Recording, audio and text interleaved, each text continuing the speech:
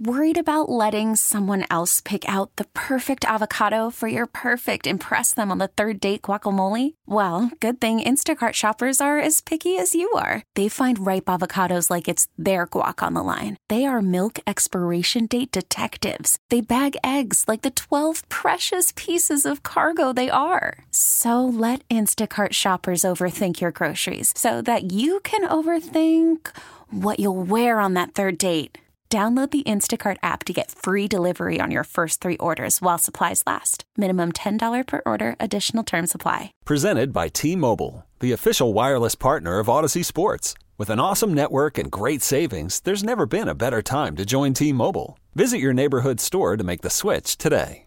The last 5 years have really, like, you were writing about, on the sports front, Mark and Mike. Since the Daily Memphian in the last 5 years, we had no even hint that John Morant was arriving when all this 5 years began.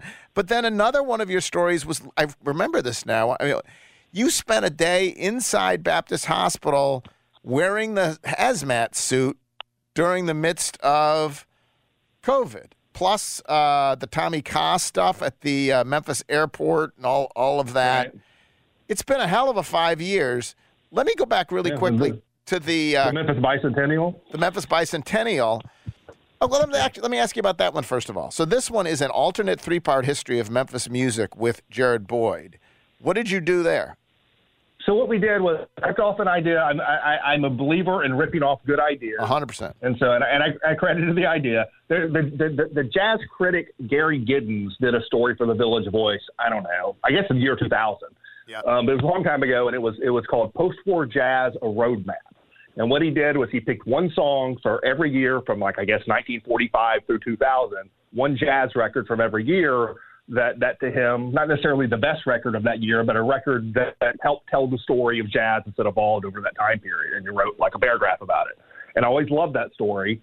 And so I ripped off that idea with Jared's help, and we did Memphis Music: A Roadmap, basically. And we went from the very beginning, the very first recording to happen in Memphis, which was 1912, up through whatever year we wrote the story, 2019, I guess. Holy crap. I didn't click on this. So yeah, a song a year? For every year.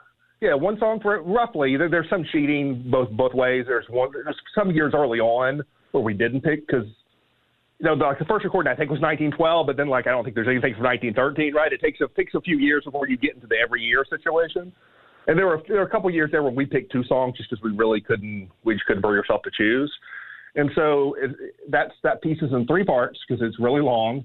And so I think the link there clicks you to the first part, and the first part has links to the second part. And so the first part is all the Bill Street blues, jug band, jazz, all that kind of stuff. And then the second part is the Sun, Stax, High Records, glory years. And the third part is from the mid-'70s to present, modern era. But that was a great fun to put together, to work with Jared on that. And I think a good read.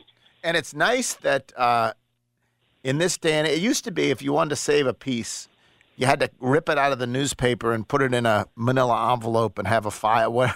Now, there it is. I still recommend print it out and put it in a file because things disappear from the internet. Many things I've written no longer exist on the internet. Nothing with the Daily Memphian has disappeared, but many things I wrote for Commercial Hill and the Memphis Flyer are gone.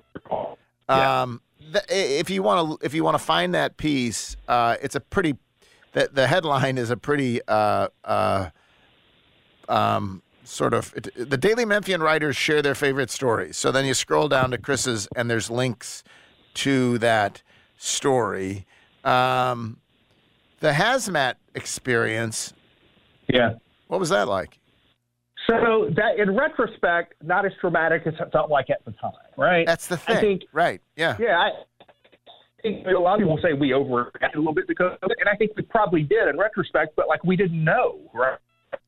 And so, I was literally in. I wasn't in a hazmat suit, but I was in. I wasn't just regular scrubs. I was in a whole butt suit and a mask, and and the whole shebang, right? Like you're in some disaster movie you've seen on TV or whatever. And, it was like that. And I spent the day mostly with Dr. Stephen Threlkel. He's great to me, but there were some doctors I spent time with, and I don't know. I mean, that story's kind of long, as my stories tend to be. I don't know if that's something that people want to read in retrospect. Right. But I went back I went back. I wasn't sure, like, should I really put this there? And I went back and started reading it, and I think it still holds up pretty well. And, like, the people in the comments were like, thought it was good. And I don't know. It was sort of interesting to be in an environment, not only do COVID stuff, but just medical stuff that it's not one of my normal areas, right? But like to try to learn on the fly what people are doing and make sense of it to myself, and then turn around and make sense of it to readers, I thought was a pretty interesting experience. And then like just there was the difference between like what people thought was going on frenzy wise and how actually calm it was there, but yet there's still so much certainty. So I'm wearing all this stuff, but like, it's not like around me, like things are going crazy. It's a pretty calm environment. It was interesting.